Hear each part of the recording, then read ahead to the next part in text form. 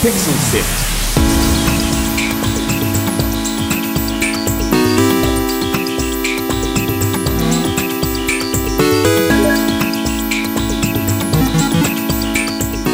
Hello and welcome to Pixel Sift. If this is the first time you're listening to the show, welcome. On Pixel Sift, we speak to those creative minds who make really interesting projects, things that are of big scales, of small scales, all sorts of stuff, and we ask them about what it's like to make things. And on this episode, we're joined by a guest who's been on the show before. In the past, they were talking about a game called Stone, which was just dripping Australian influences and culture. We, of course, are talking about Gregory Louden from Convict Games. Greg, thank you so much for joining us again. And today we're going to learn about a brand new game from you. Yeah, thanks for having me. Really excited to be here. And we've got a new game to announce and share a bit more info with everyone. And that game is called Burn. It is a musical-inspired game. There's a storytelling. It's branching narratives. We're going to learn all about that. And my guest on this, my co-host on this episode, of course, is Adam Christou. Adam, thank you for being part of this episode of Pixel Sift. Hello, hello, hello. All right, with no further ado, let's jump in. Hey there, if you're enjoying the show and you want to hear more, subscribe to Pixel Sift on Apple Podcasts, Pocket Casts, Spotify, or listen on pixelsift.com.au. See you there. Now, Greg, for people who haven't come across this game before, and they may not have heard it because it's literally the first debut, then maybe only just the first time they've come across it, what is Burn? How do you describe it? Yeah, well, this is actually the first interview I get to talk about Burn. So Burn is essentially another passion project for me. So basically when COVID started, I realized that there was a bit more time.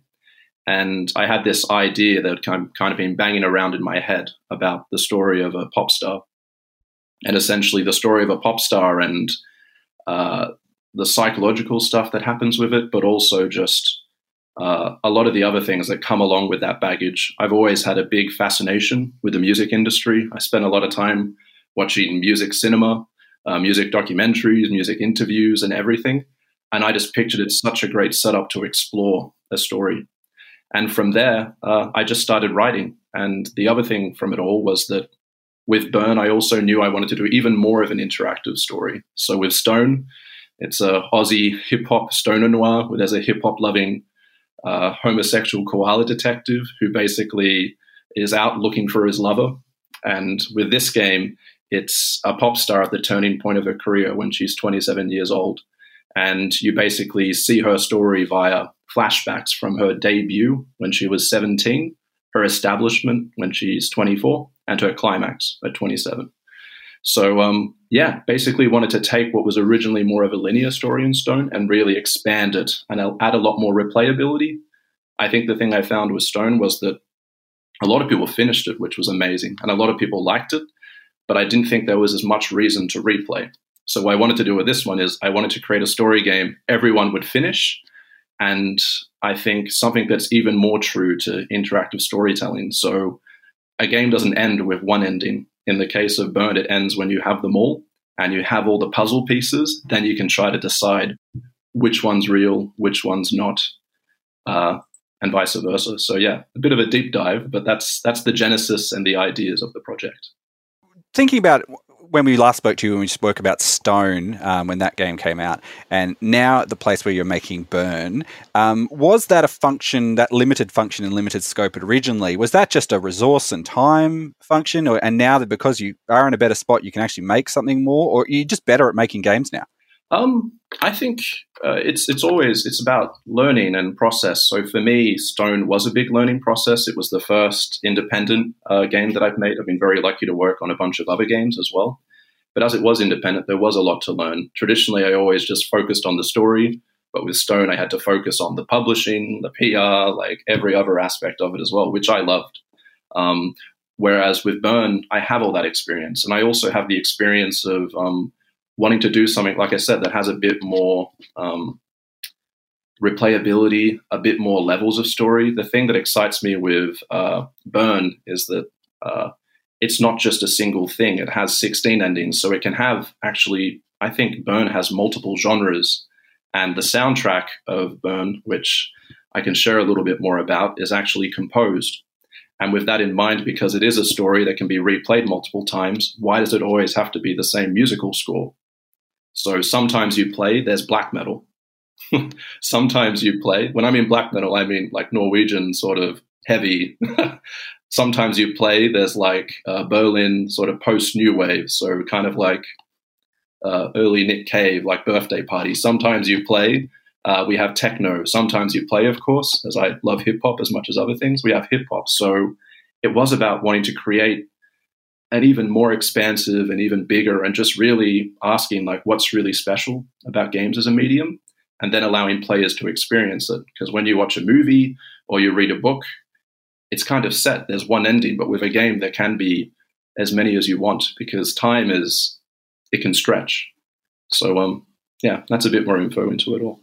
Yeah, I'm really keen to sort of dig into this, because I think that there's an interesting elephant in the room sort of decision that you've made with this game, which is that I don't think that we're actually going to hear much of Nina Byrne's actual music herself. We're going to experience, I guess, the emotion or the tenor of that music through the score that you've produced, that's going to be, I guess, changing and shifting with the narrative. And I was kind of curious, like, what led you to make that decision? Was it sort of a thing where you wanted the audience to imagine what Byrne's music was? Like, please, I'm super curious. Tell me a bit more about that. Yeah, I think it's the sort of thing where the setup is you're the biggest pop star in the world. You're a global phenomenon. Millions of followers, billions of streams, billions of eyes, billions of attention. So with that in mind, no matter what music, it could never really capture that. I don't think. It's kind of like it's better to imagine the thing than do it. And I'd say as well with Byrne, similar to Stone, they're both character studies. So they're both deep focuses on a singular character that you can explore and learn from. And ideally, there's deeper metaphor and other stuff you can extract. So for me, it was a challenge that was so big that trying to create a song that would be worth, or music, a musical soundscape, whereas creating a score that scores and orchestrates and follows the emotion made a lot more sense to me. And I think what I would say is, I think part of the puzzle is all the different musical genres that I've shared. I imagine that's the type of music that Nina would make, Nina Byrne. She would actually be creating something that takes elements from black metal, from jazz, from all these different genres, and create something truly new. But how she got the opportunity to create it, that's something you'll have to find in the game. If maybe she got it from a source. Yeah, I'm super intrigued by that as well. And I'm kind of curious, like, where in time is this narrative, and who is Nina Byrne? Like, who was she inspired by as well? Is Climax, I guess the final moment of the story where she's age 27, is that in the now, or like where in history is this story taking place? Sure. Yeah. So in terms of the timeline for both Stone and Byrne, they're actually both contemporary. So in our trailer, which I recommend you watch, we have some music by Jonas Turner, our composer, who worked on this classic sort of Tormentor Punisher. I don't know if you've heard of it. It's like this metal sort of shooter. It's awesome. So when I heard that, I was like, and then I saw that Jonas also did other music. I was like, this is a composer who can do everything. They can do electronic, they can do everything. But anyways, nonetheless, but with Nina, in terms of time, it's contemporary. So in the trailer, we actually have her wearing a mask, because that's exactly when I wrote it. It was during the COVID lockdown. And I was like, well, it makes sense to me that I only know all the musical genres that have come up to now. So if I want to create a musician of creating future music, like their inspirations would be of a similar point. So it's contemporary.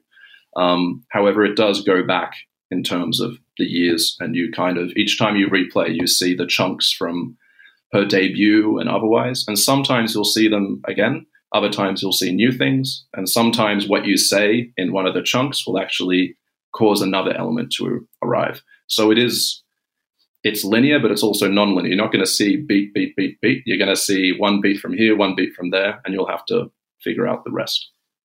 Can we talk a little bit about the actual type of game that you've made? What's the interaction like? Is it sit closer to being a visual novel? Is it more like sort of a 3D point-and-click adventure like Stone was? Where does the game actually play? Yeah, so it does play differently to Stone. So I think, to me, I like to call it an interactive story. So I think it probably, if anything, it has a closer relevance to like a visual novel. where essentially you are interacting via dialogue. We will have other interactions, so it does have point and click. So when you're in, for example, Nina's bedroom, you can like zoom into things, so it does have the point and click aspects. But it is not the same as Stone. It's not a full interact in a 3D space. Actually, the trailer you see is how the game looks. That's something that we decided with Francois, was we really wanted the art to be very, very strong and come through. And we kind of decided that within our means, the strongest way we could do it was with really strong animations. So essentially, you're watching these really these animated moments with strong voiceover, as we had in Stone, with multiple characters. Funnily enough, the characters of Byrne is Nina Byrne, some music journalists that interview her, and some other characters. So that's something else that I've noticed following musicians, is usually your way to access them is through a journalist, and usually over time you see them interact and you see their relationship change. So that's another aspect that has been added. But yeah, I'd say it's a lot more inherited to a visual novel, but I like to think it's something a bit new as well. The same way that Stone took the third-person sort of camera and then also had the point and click, but created a lot more of what I like to call an interactive story. So yeah, don't expect lots of gameplay or any of those sort of things. It is a lot more of a mood and, to me, a new way to tell a story that I think is more interesting than other means we have. I mean, just mentioning that the access to a particular, one of the biggest celebrities in the world, one of the biggest recording artists in the world, the immediate thing that comes to my mind is those annual interviews that has been done with Billie Eilish, where you kind of see how her life has sort of progressed. Was there any of that sort of influence into the storytelling of this? Is it sort of framed around a certain idea of what a particular pop star is? No, I think it's relatively open, and also I think it's Nina's whatever you want it to be as well. You could make Nina into more of a darker musician in terms of music and aspects, or you could go into a much lighter sense. So I think it is quite flexible, because for myself as a music fan, I love all music. Like I love really heavy metal. I love electronic music. I love hip hop. I like country. I love jazz. I love listening to jazz in the morning, and I love listening into darker stuff in the evening. So to me, I didn't want to define that for people, because I think everyone is different. But what I did want to create was this phenomenon for you to kind of like put yourself into and actually try to understand and see why Nina is who she is and see why she isn't.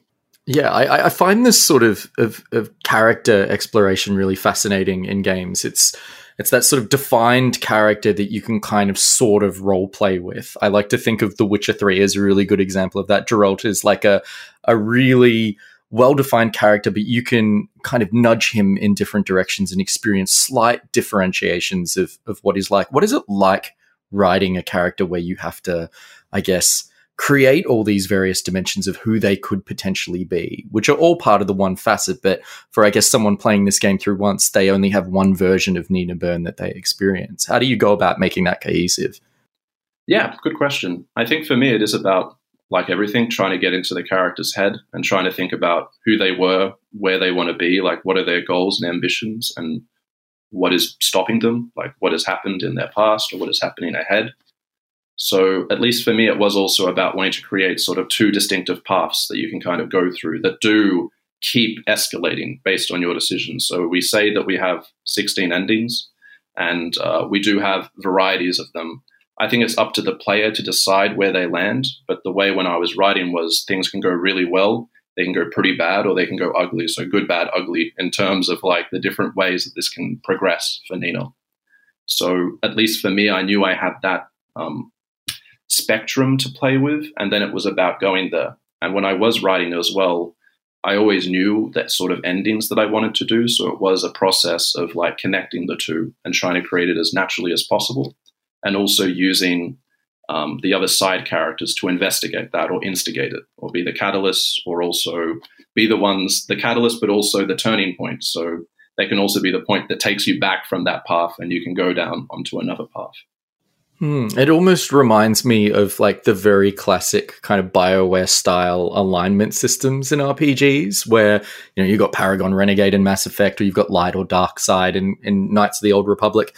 And in this game, you've picked Humble or Arrogant as kind of two main branches. What made you land on those? And has it been difficult to kind of write to those, or do you feel constrained or freed by them? Or Yeah, well, I think that kind of came from Stone.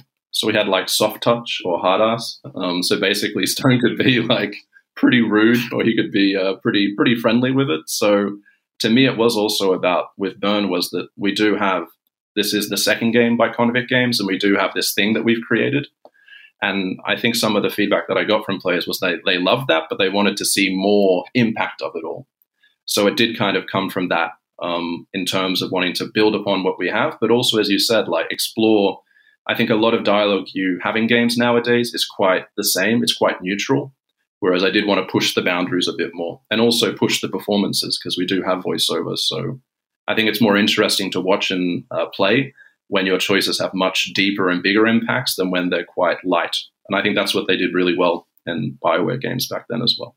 Greg, just speaking of those sort of branching narratives in that, one of the things I remember from really old point-and-click adventure games, and it seems to sort of fade away over time now, but, you know, there were lots of little minute choices that could be made that would eventually lead you to a decision, to an ending that you weren't really sure of. And it was always the conversation that you'd have around, you know, in my case, in the playground saying, well, what could you have done differently to make the ending? Is that something you really want to stick with in this sort of game, or is it you're going to go for a more modern take where people have a general idea about what ending they've accumulated by the end of the game? Obviously, we're still in development. We're coming out next year, but the current way we do have it is we do show you all the endings. So after you finish it, you can see a path. So basically, your goal is to try to unlock every chunk. So you do have a bit of a graph where you can see everything, and you can see, oh, I have 1 of 16, or oh man, I have 15. How the hell do I get that 16th chunk? And you probably maybe need to go down some weird paths to unlock that. And we do have secret stuff as well that's kind of hidden there that you need to try to create. So I don't know if we're being like, as you said, old school or contemporary with that, but we do want it to be that part of the story is it's not just 16 endings, you stop after one. The idea is it's told over 16 endings. So I really feel in order to understand it, you should get all these different points. And that way you get a bigger idea of who Nina is. I think that's the full story. So it's kind of like in life, you have these turning points and you kind of wonder what would happen if I could explore that. And I wanted to take that idea as well.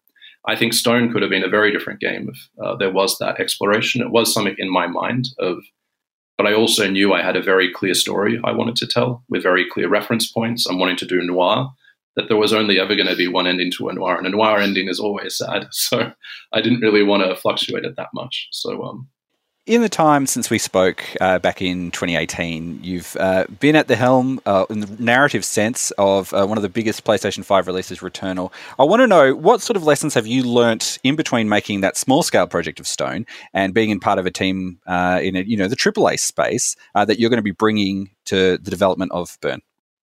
Yeah, great question. And yeah, no, I've been really, really lucky. So my background was that I was lucky enough to work in bigger AAA games. So I worked on Quantum Break in the early days of Control. And then I decided I wanted to create my Australian company, Convict Games. And I wanted to create an Australian game to kind of live up to like, I just heard the term like the Australian New Wave. It's like a term they have for films made in the early 70s. And I noticed that in Australia, there was this new wave of games that I really wanted to be part of. So hence created Stone and wanted to build to that, to show that this Australiana type of game can exist.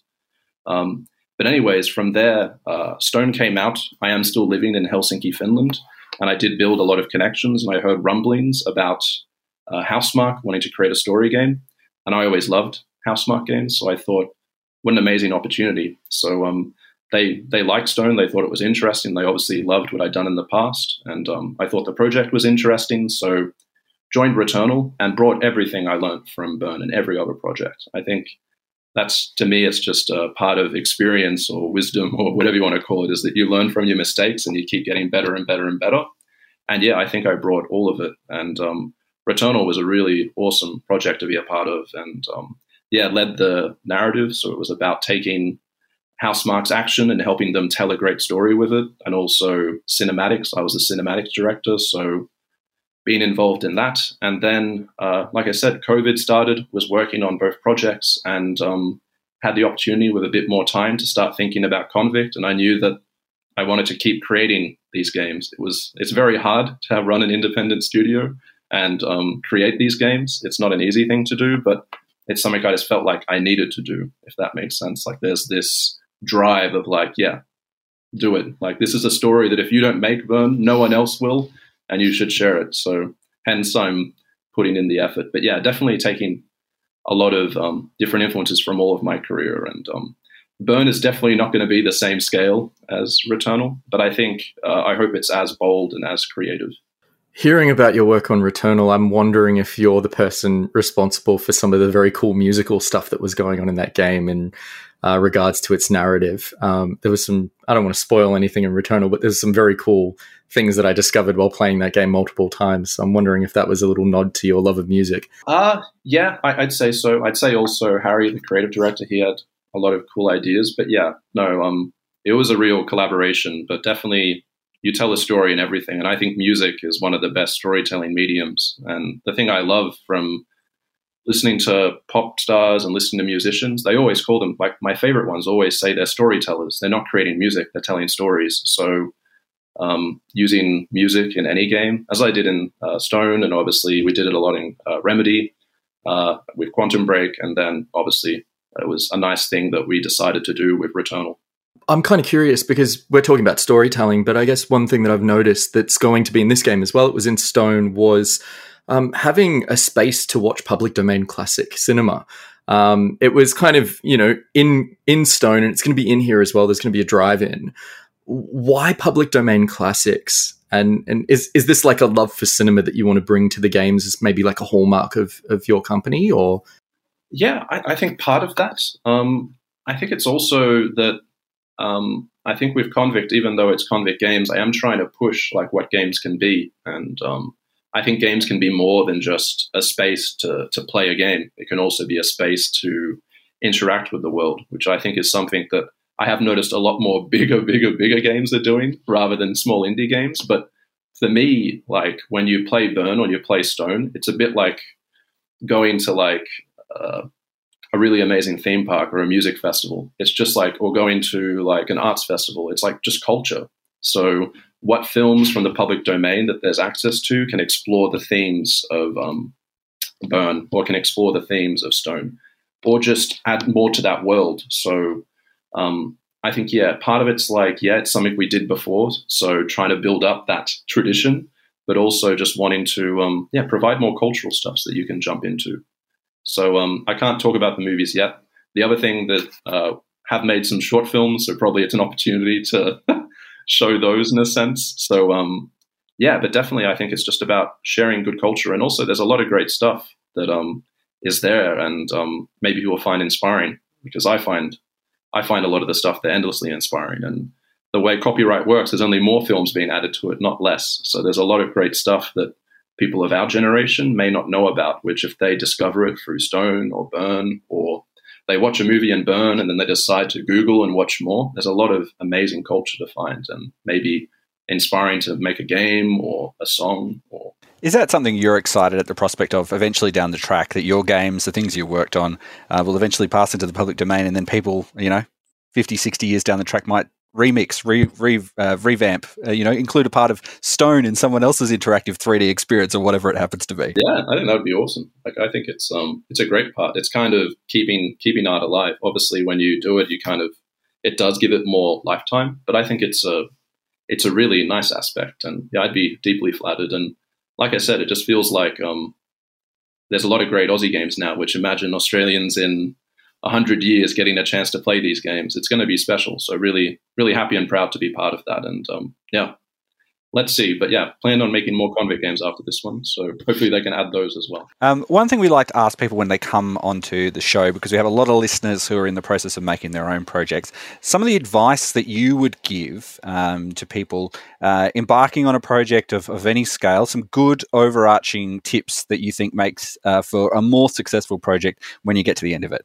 Great question. Yeah, there's a lot to share. And I think the biggest thing is obviously create something you really care about, something that you feel like has to be made. I think that's the story of me with Stone and Burn, is that they're not just things I think are fun. They're things I truly believe in, that I really want to make because I feel like no one else would make it.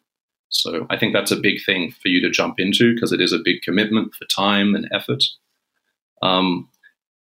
I think that's probably a very, very big thing. And I guess a bigger thing I've learned as well is being part of bigger projects and always having that machinery that just it instantly gives it an audience. And otherwise is that you do need to build your audience.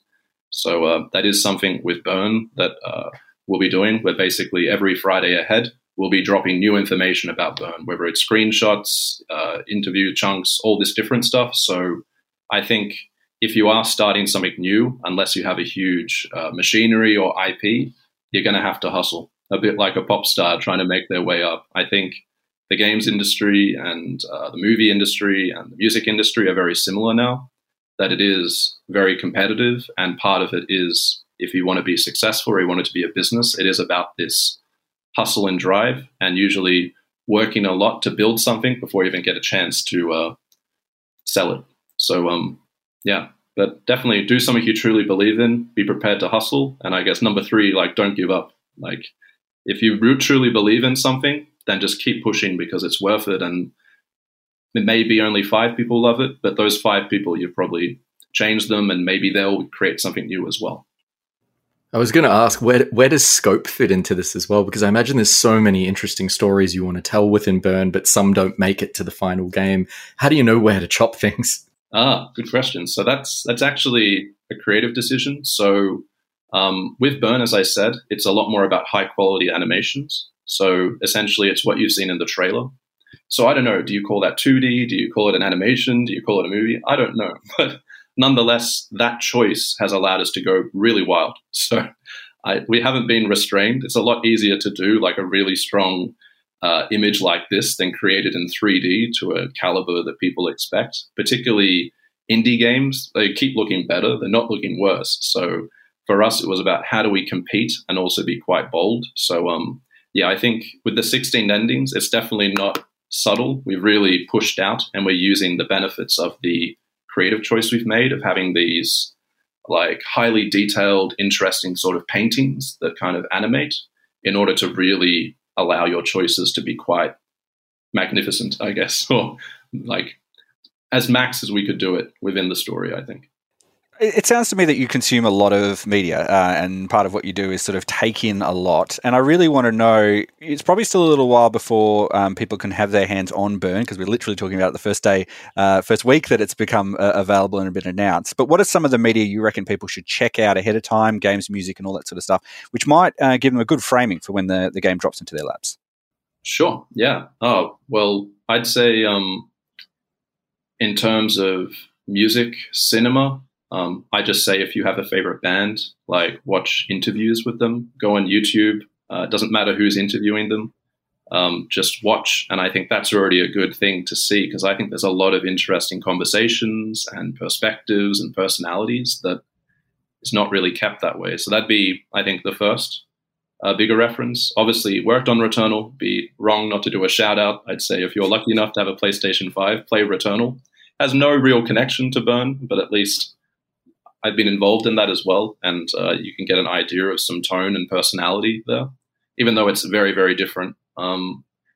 Yeah, in terms of music, I'd say just listen to lots of different genres. If you're a metalhead, time to put on some hip hop. If you're a hip hop head, time to explore some black metal. So I'd say just prepare yourself for the spectrum, and I think there's a lot of really amazing stories in music that.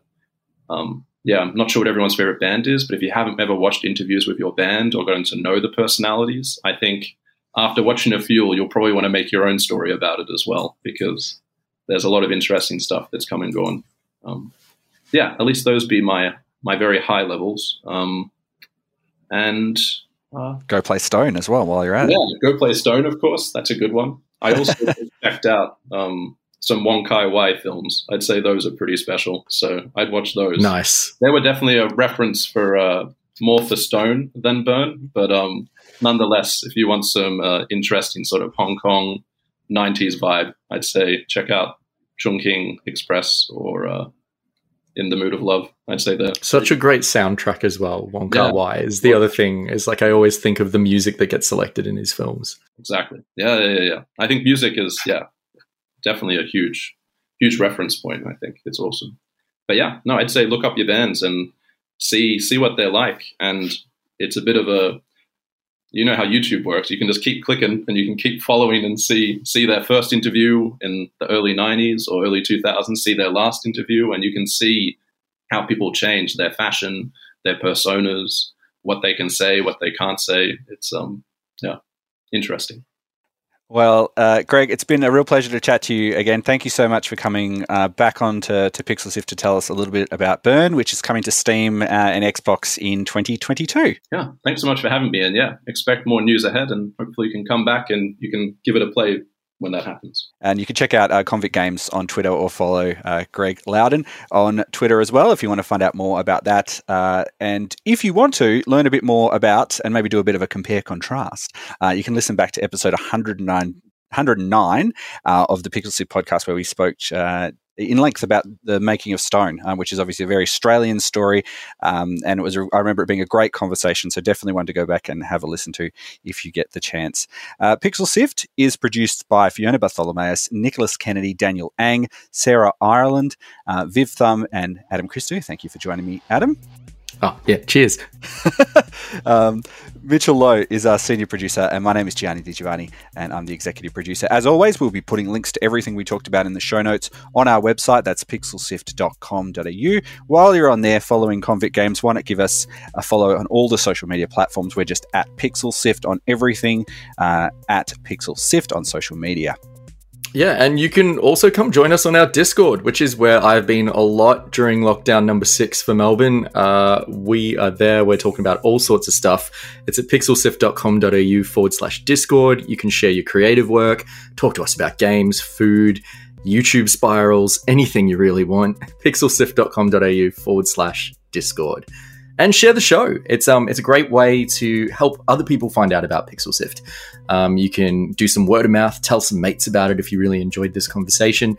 And you can send them a quick, easy link. Take them to the PixelSift website as well if you want. That's all for this episode. Thank you so much for joining us. Until next time, have fun.